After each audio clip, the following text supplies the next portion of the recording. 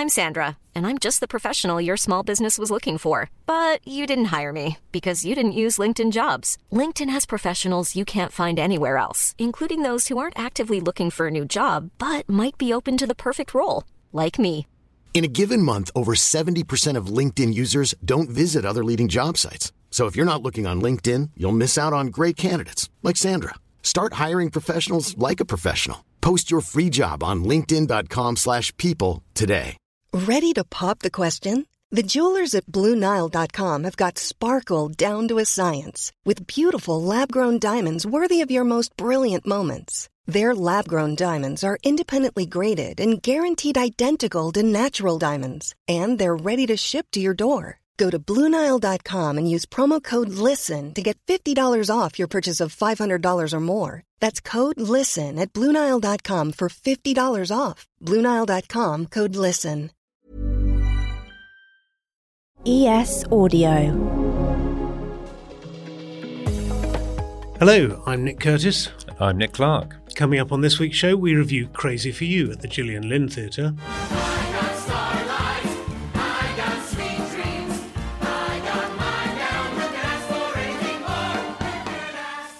Direction and choreography for this show is by multi-Tony and Olivier Award-winning Susan Stroman. And we discuss A Strange Loop. You're running around that with a NFA, so now you're gonna write me a gospel play. Ooh, like Tyler Perry! Tyler Perry writes real life! A musical by Michael R. Jackson. Directed by Stephen Brackett. That's on at the Barbican Theatre. Our interview this week is with Cherrelle Skeete, star of Amazon original Hannah and the stage production Harry Potter and the Cursed Child. The very early magic tricks that we created was in our devising process, the movement we got to make, carrying people on our backs to kind of figure out how we can lift people, like being in harnesses and flying. Cherrelle is currently performing in Beneatha's Place at the Young Vic. That's written and directed by Kwame Kwei-Armah.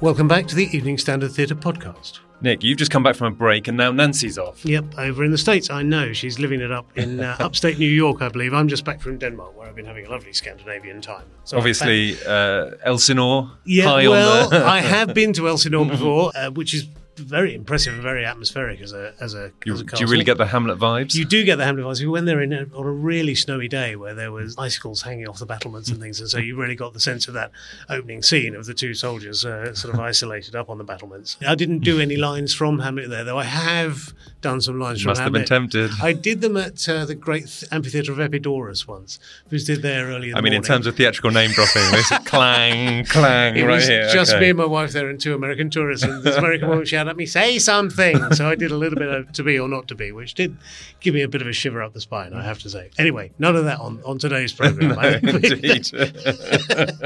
Meanwhile, there have been numerous things in the news this week. The big news in theatre this week, and I was surprised by quite how big it was, is that comedian Stuart Lee is going to be rewriting the Porter scene. He's going to be rewriting Shakespeare, yes. Let's face it, he's been crying out for a bit of script doctoring and a few new gags for centuries. Again, I'm slightly surprised about this. I've seen Shakespeare tinkered with in many, many ways, and I agree the Porter scene in Macbeth is probably one of the ones where the jokes work least well. But it's a tiny, tiny fraction of there the can play. Surely be no outrage here. No. Shakespeare has been chopped up, rewritten, and he's managed to survive it all. Yeah, it's true. As I think we were discussing earlier, I once saw a production of Hamlet where the gravedigger scene was reimagined as a rap, which ended with the words, "and now I'm going to necrophilia," which is possibly the least tasteful thing I've ever seen in a Shakespeare play. But every single Shakespeare production has a cut of some sort. Some scenes are taken out. Inevitably they're not rewritten as such, but every now and again I would say they're sort of edited for clarity. There are some, yes, and there are some rewrites and some or some tweaks sometimes, or little things snipped out. Shakespeare's Globe put on their Twitter account this week asking people what their favourite line was in Shakespeare, and mine is "his Nell is gnarled," which is always cut out of Macbeth. It's old Seward's line about his son. dying. But oh, wow. I think there's something really nice about it. His Nell is Noel. His Nell is Noel. There you go. Yeah. But that one quite often doesn't make the cut. So, I mean, I guess if this makes the Porter scene live again, then good. But the other big news is Cabaret is going to Broadway. Well, we thought it might happen, but the longer it dragged on, you thought, well, where's it going to go? But they found a theatre for it, the August Wilson Theatre, opening spring 2024. It feels like a no-brainer to me. I mean, it's such an incredible show over here. I mean, absolutely. You'd imagine it translated over to Broadway. I can't see why not. Yeah, but so this is Rebecca Frecknell's production, right. we should say, that's been running at the Playhouse, which has been transformed into the Kit Kat Club, I guess. By Tom Scott, who is also designing out there as well. Absolutely. And I guess, you need to find a theatre which you can do the same sort of do-over with. But amazing news. Rebecca Frecknell is just having an incredible year, isn't she? With Streetcar Named Desire and whatever her other Juliet. Romeo and Juliet. Just talk about Shakespeare, that guy Shakespeare. I wonder if they're going to go real star casting. Obviously, it opened with Eddie Redmayne and Jessie Buckley, and it had a succession of fairly big names. And so I wonder who America might have up their sleeve for the opening. Indeed. I think they came up with a really interesting and quite smart casting model here, where basically you've got really interesting names signing up for 3-month runs rather than the average sort of 6 months to a year, which I think means you do get biggish names who are prepared to invest that amount of time in a show where a year would be, invidious to their TV or film career. Yeah, and it's one of these legendary shows that people want to be in. Yeah, as well. Yeah. It's a weird sort of repetition of the arc of the famous Donmar production, which had Alan Cumming in it and went to Broadway, which of course that dominated the whole sort of view of Cabaret for years, even though because it was at the Donmar, which has only just over 200 seats, hardly anybody saw it. It was here for a month, then it went to New York, but for years that was the definitive Cabaret. This one, Rebecca Frecknell's one, even though there have been some issues about whether it's extremely expensive, but you can get into it more cheaply than the top price tickets, and many, many more people will have seen this one than would have seen that milestone Donmar one. Yeah. So good for her, amazing work, Rebecca Frecknell. Good for the good people of America. We'll get to see a really, really excellent production. Absolutely. Right, should we get into our first review? Yep, let's do that. This is Crazy for You at the Gillian Lynn Theatre. So, Crazy for You is a weird sort of hybrid in that it's effectively a 1930s musical that didn't really exist in its current form until 1992. It's based on a George and Ira Gershwin film musical from 1930 called Girl Crazy. The producers of this have lifted the songs from that. They've got a new book, a new story written for it by Ken Ludwig, and they've pulled in Gershwin songs from lots of other movies and lots of other sources over the years. So you basically got a sort of tailor-made greatest hits package with a story written around it. And of course, Susan Stroman choreographed it in 92, and now she's choreographing and directing. Did she direct it then as well? No, it was directed by Mike Ockrent, the great British director who is no longer with us, but they rather sweetly paid tribute to him. Susan Stroman came on stage on press night and paid tribute to Mike Ockrent, and there are, if you look carefully at it, there are a few nods to him around the set. There's an advert for Ockrent's 20% proof whiskey on one of the saloon bar doors. But yeah, this is a sort of classic piece of 1930s entertainment, I would say. I mean, the story essentially is this theatre-mad Bobby who's basically torn between wanting to dance, wanting this career in showbiz, and basically running the family bank, where he's sort of henpecked by his fiancée, he's henpecked by his mum, and he wants to get out, he wants to get onto the stage. But his mum sends him out to Dead Rock, Nevada, where on behalf of the bank, he needs to go and foreclose on the local theatre because they've defaulted on their mortgage. Of course, when he gets there, it's not quite so simple. He falls hard for the theatre owner's daughter. Who is the only woman in town. The only woman in town. Yes. And then he sets up an alternative plan to put on a show and save the theatre. Yeah, the show he's auditioned for is on a break in New York, and he thinks he can get all the showgirls out there and, save the theatre and save the town by putting on a musical. A fairly bleak titter ran round the theatre people in the audience at this rather frankly fantastical economic idea. I don't think anyone would think that was a sound way of going about things these days. But end up closing the rest of the town. Exactly. Yes, quite. Yes. But I mean, the plot really shouldn't bother one too much here. Really, is it? I don't think that's the main thing. This is sort of the archetypal Broadway musical, isn't it, in a way? Yeah. It's a screwball comedy. It's a romance. But above all else, it's pure spectacle. Yeah, it's tap dancing, and tap dancing is absolutely irresistible. I always know if I'm going to go and see a show where there's a chorus line and they're going to be thundering down the stage at me that I'm probably going to have a good time. Yep. This shares quite a lot of DNA with 42nd Street, which was also recently on, which was also adapted from a 1930s film. That production didn't quite work for me, but still the tap dancing was sublime. Here, this show fires on all cylinders. Absolutely. It's really, really great. It's really charming. It's really funny. The dance is really innovative and classic at the same time. And it's not just tap dancing, which I agree is amazing, but it's just the sheer choreography, the amazing choreography, the energy that comes off it. I was sitting there thinking the joy of seeing top professionals all in sync doing something at the top of their game is just absolutely joyous. It is. And yes, hats off to Susan Stroman here. Some of it is really swoonsome, the choreography, isn't it? The sort of dips and swoops and swirls of it. But there's also very, very smart, clever things. This is an old mining town, Dead Rock, which has become defunct. And so there's a dance routine which revolves around prospecting pans and pickaxes, which is just extraordinary. Yes. And, very, very, very tight, very disciplined. Absolutely. Really brilliantly done.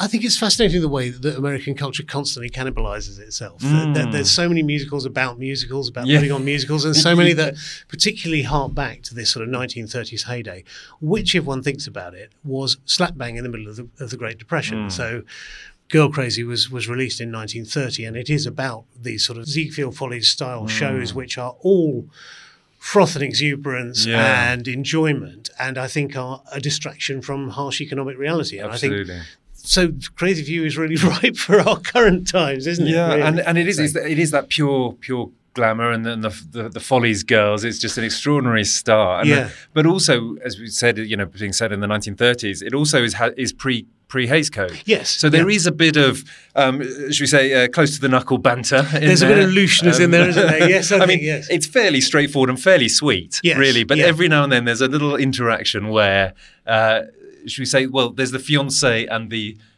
love interest when they really get going at each other. There are some choice lines. There are some choice lines. I think the fiancé is told that the love interest, Polly, is the only woman in town, and she says, well, no wonder she looks so tired. Yeah.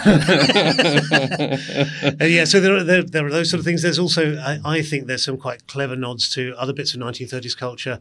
One of the things that Bobby Child does, because when Polly finds out that he comes from the bank, she wants nothing to do with him. Yeah. So he disguises himself as Bella Zangler, this Hungarian impresario who he's been trying to audition for before. She falls in love with the fake Bella Zangler. Then, of course, the real Bella Zangler turns up. And then we have a scene where the two Bella Zanglers interact together. And if you know the Marx Brothers mirror scene, it's a pure brilliant sort of riff on that. And it's absolutely hilariously done. That's sort of great stagecraft. Again, it shows off all sorts of different, from comedy to obviously the great choreography. But this, again, brilliant comic choreography.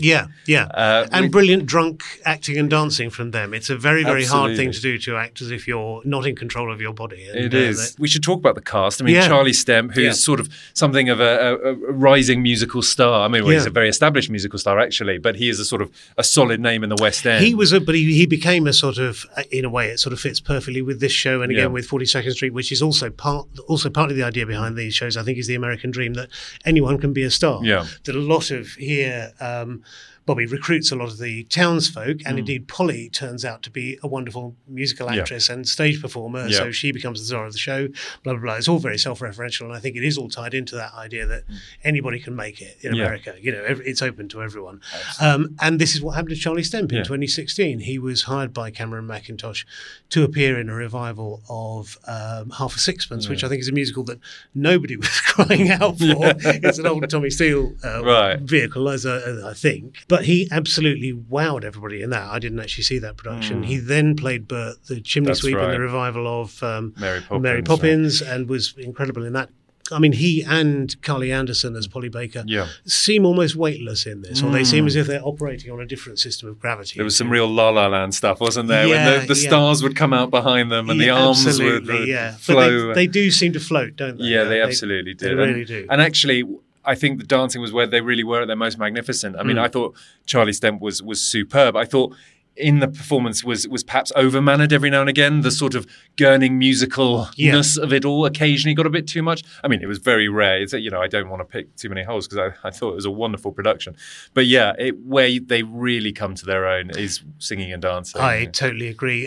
Carly Anderson has a really strong voice, I think, very, very, very sort of clear and sonorous. She's wonderful. Natalie Kasanga, I loved as Irene, the fiancée, who is a sort of spare part. She sort of hangs around for no very clear reason except that she's given this wonderful Gershwin song Naughty Baby to sing, which is very sort of naughty without ever being explicit or specific. It's a very sort of hot under the collar song, isn't it? And she sings it absolutely wonderfully. Yes, she's great. And we also got to give a shout out to Tom Eden, who listeners may remember from his amazing turn in One Man, Two Governors, where he played the waiter who fell down the stairs. Yes. And he brings some more of these comic chops to this character as well. As Bella Zangler. He's great. He's got a wonderful sort of hollow-eyed, slightly desperate, sweaty look to him, hasn't he, Tom Eden? And it absolutely fits perfectly with this part. And you mentioned the songs. It's funny, they came to the show completely cold. I didn't know what was going to be in it, and the ones that I knew were Someone to Watch Over Me, I think that Frank Sinatra did later on, and also the classic I Got Rhythm, which has a brilliant scene it's superbly choreographed.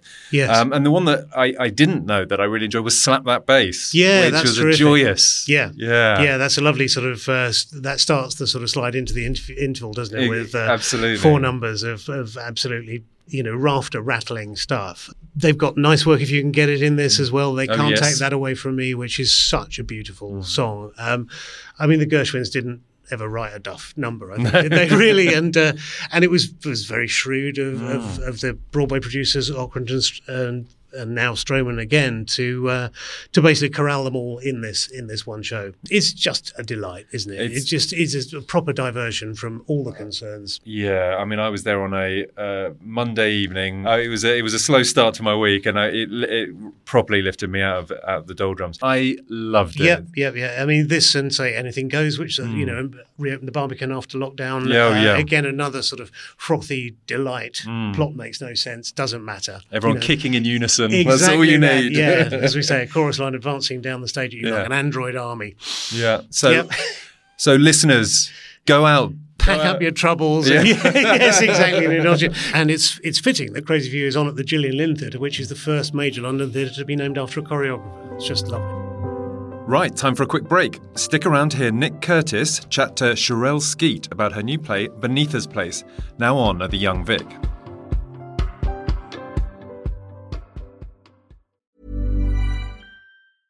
I'm Sandra, and I'm just the professional your small business was looking for. But you didn't hire me because you didn't use LinkedIn Jobs. LinkedIn has professionals you can't find anywhere else, including those who aren't actively looking for a new job, but might be open to the perfect role, like me.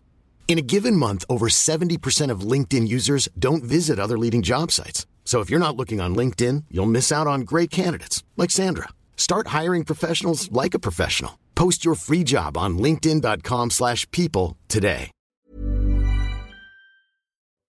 I'm Millie Alcock, and you're listening to the Evening Standard Theatre Podcast. This week, joining me down the line is Cherrelle Skeete, the star of Beneatha's Place at the Young Vic. So, would you mind telling the listeners what Beneatha's Place is about? So we first meet Beneatha in 1959, which is pre-independence Nigeria. We're in Lagos. She has literally just not long come back from her living in Chicago in America, as we've just left her in A Raisin in the Sun. And she's newly married with her husband, Asagai, and she's come to Nigeria to be part of the movement of independence as a medical student, as a young doctor, to help out, to be of service, to be not only a wife, but also to be a comrade to her husband. Her husband, Asagai, played by Zachary Momo, is the party leader and diplomat of this independence party.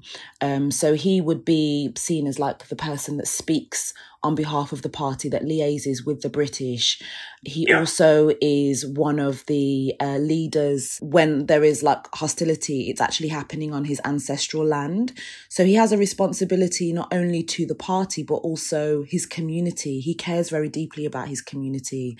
In the second act, we then meet Beneatha as a dean, as a very well respected and revered academic within her field of social anthropology, within the social sciences, and she has a faculty meeting, and rather than having it on the university premises or at the conference premises, she chooses to revisit the home that she set up with her husband, that she hasn't been there for 50 years. So she has this faculty meeting in her place, basically, that has been kept as almost like a tomb, that she's been, I suppose, supporting from a distance whilst she's been working in America, putting her work into academia. This play is written by Kwame Kwei-Armah, the artistic director of The Young Vic, which is where it's on. It's sort of a sequel to A Raisin in the Sun, isn't it? But also, to some degree, a response to Bruce Norris's play Clibborn Park, which was itself a response to A Raisin in the Sun. Is that right? Yeah, so this mounting of the play, it was originally, I suppose, a clapback to Clibborn Park and Kwame's response to that piece.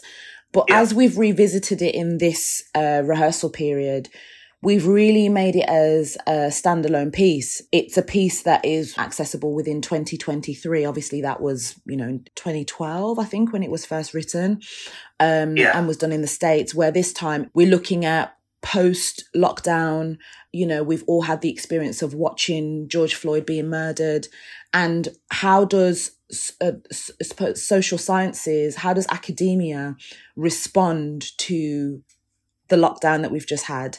And I think it's a really brilliant piece that kind of shines a light on so many different arguments that, as we say in the play, it's not so much black and white. It's actually just hearing the arguments laid out.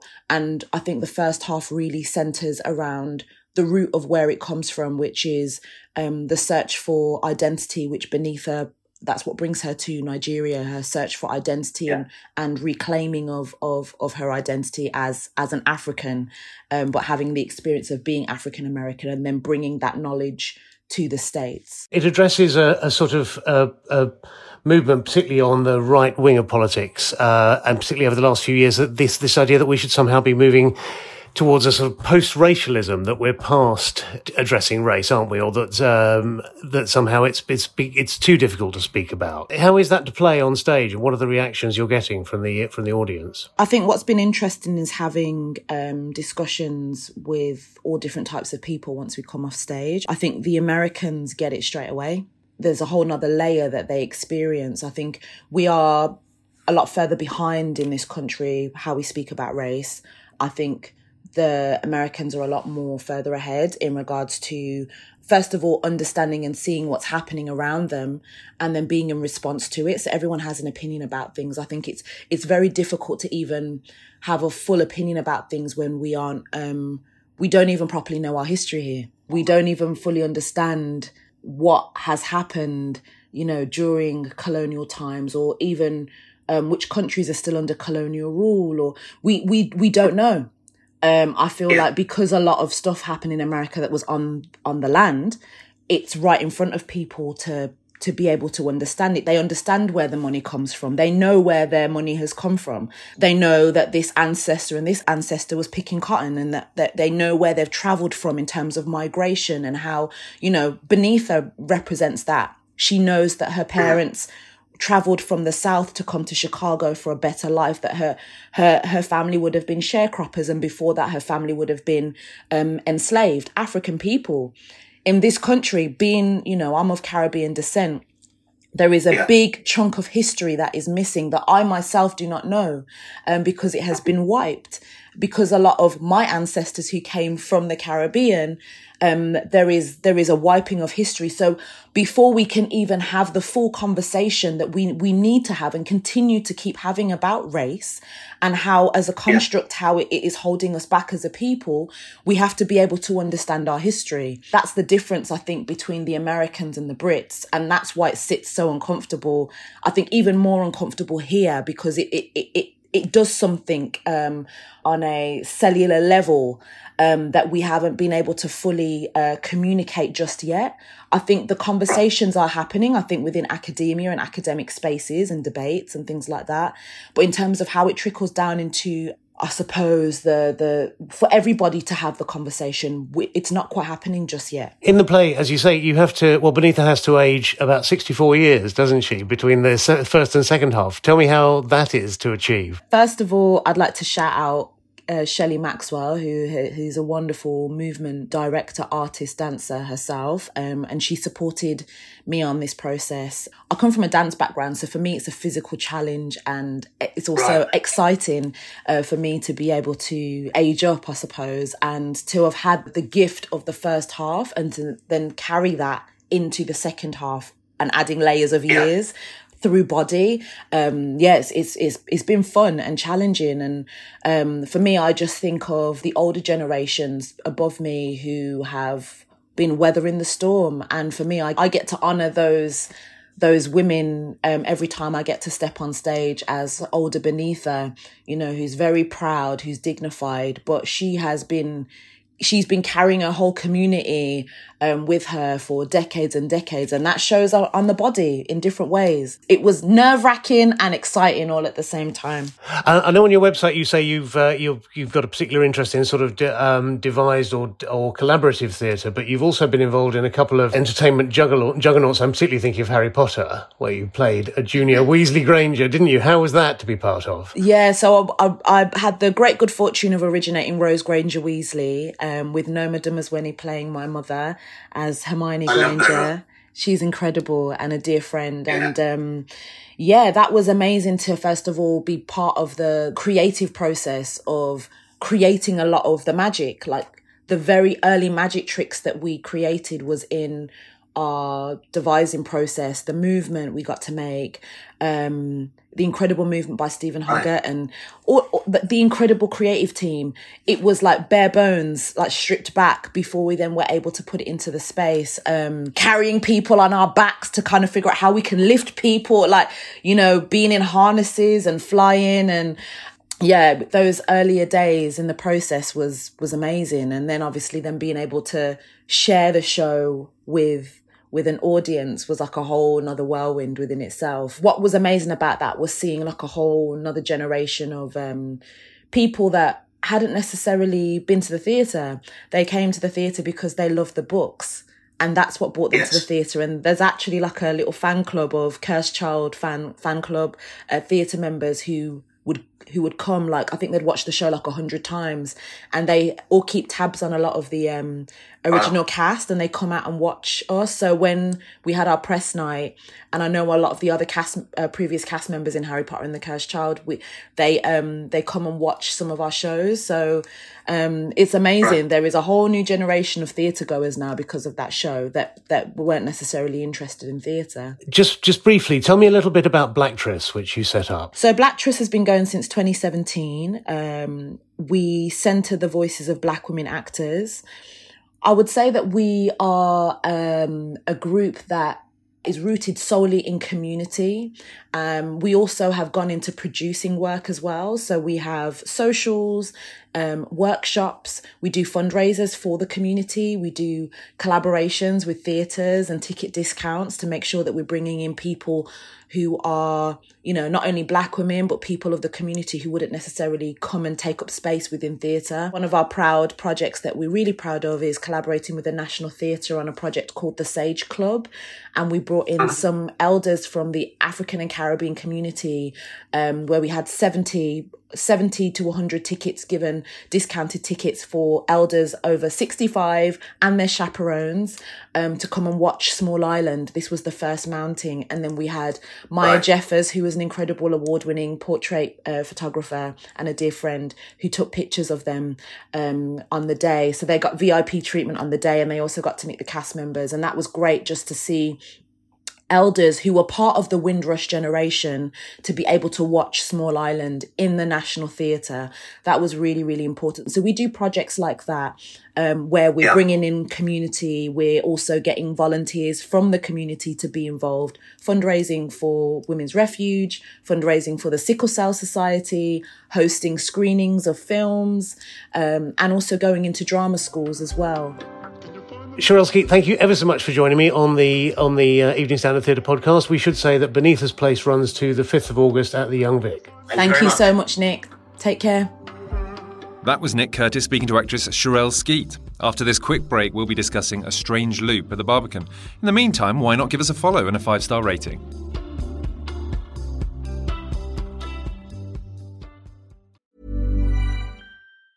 Hi, I'm Daniel, founder of Pretty Litter. Did you know cats tend to hide symptoms of sickness and pain? I learned this the hard way after losing my cat, Gingy. So I created Pretty Litter, a health monitoring litter that helps detect early signs of illness by changing colors, saving you money and potentially your cat's life. Pretty Litter is veterinarian developed, and it's the easiest way to keep tabs on your fur baby's health right at home. Go to prettylitter.com and use code ACAST for 20% off your first order and a free cat toy. Terms and conditions apply. See site for details.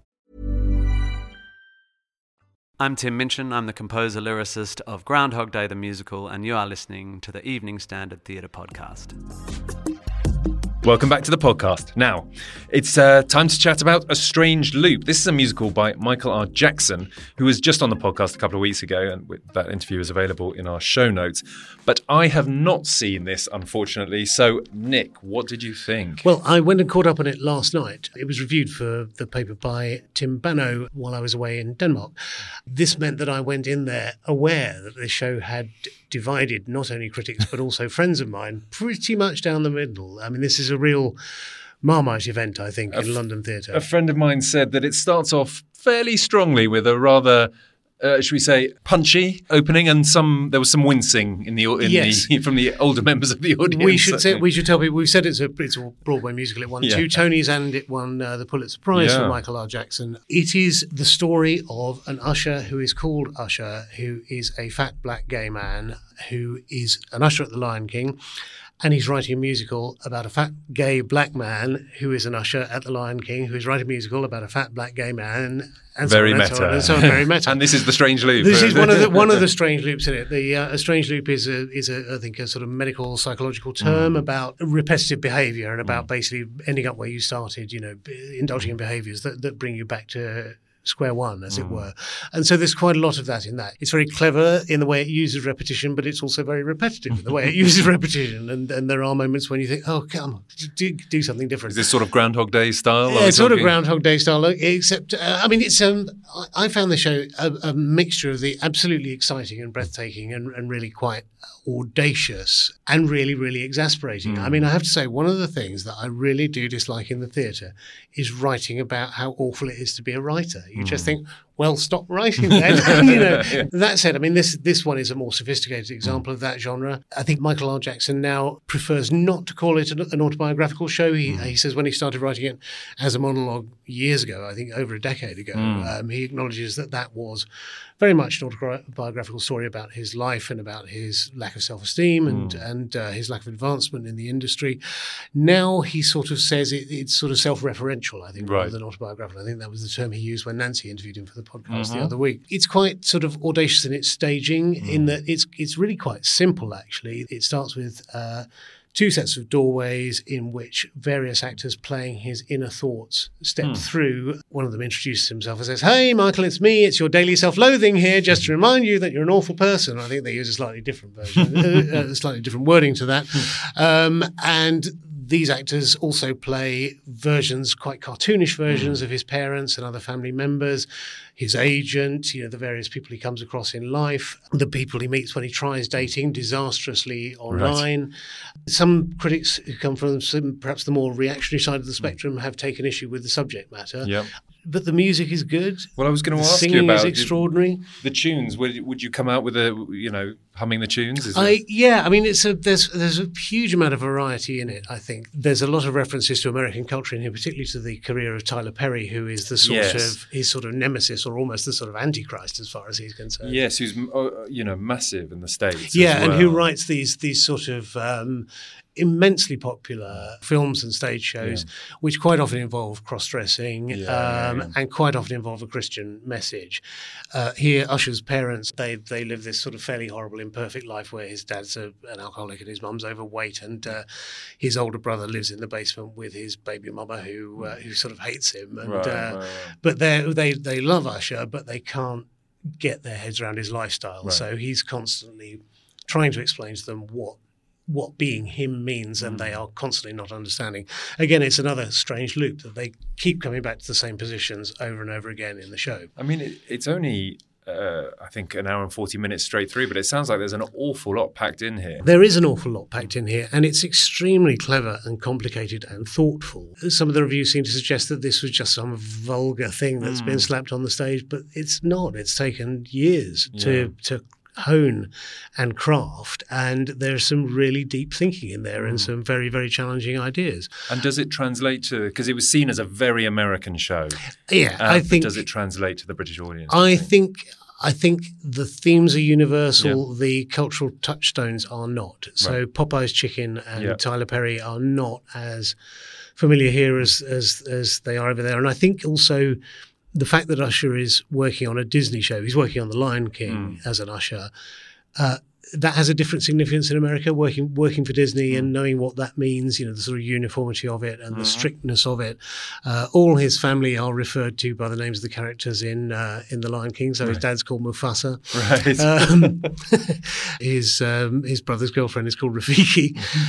They booked it into the Barbican Theatre for quite a long run for that space. Yeah. Obviously hoping that it would find a British audience. Now, it sounds like there should be a British audience for it because there is so much in here. As Michael R. Jackson said to Nancy when she spoke to him on the podcast, I think she said to him she wasn't surprised that there was an audience for it here because there very clearly is. People are crying out for stuff that isn't white, straight and boring. But she was surprised that commercial producers were prepared to take that leap. Yeah. And I think all credit to them for doing so. Absolutely. It's directed by the New York director Stephen Brackett, and it's choreographed by Roger Feather Kelly. Compared to Crazy for You, this is not tap dancing and big chorus line numbers. This is very sort of close, tight, intricately weaving choreography. Again, it's a strange loop. The characters are always circling Usher and sort of tying him up in his own anxieties. And I've heard very good things about the actor playing Usher. Yeah, Kyle Raymar Freeman. He's extraordinary. He was, I gather, the understudy on Broadway, but went on more than 100 times, I believe. Strange Loop, I think, opened fairly soon after COVID, and I think there was quite a lot of illness racketing around the cast. So he's well versed in the role. He is extraordinary. He has this very high, very powerful voice. Well, I haven't seen it, but I have to say it sounds like one of the most intriguing musicals or just theatrical productions of the year, so I'm pretty keen to go out and see it. I mean, compared to, I see some new musicals that are out there which don't have a fraction of this show's sort of intellectual heft or radicalism, or as I say, thoughtfulness. I'm certainly sold, so I will be heading to the Barbican Theatre as soon as possible to see that. You won't be bored. And that's it for this week's Theatre Podcast. You can find all our previous interviews below, such as with Michael R. Jackson, the creator of A Strange Loop, but also with Millie Alcock and Caitlin Fitzgerald in The Crucible, and Danny Rigby for Accidental Death of an Anarchist, and many, many more. You can also find all our reviews fresh from press night and news online at standard.co.uk. Don't forget to subscribe so you never miss a new episode, and thanks as always to our producer Rachel Abbott. See you soon.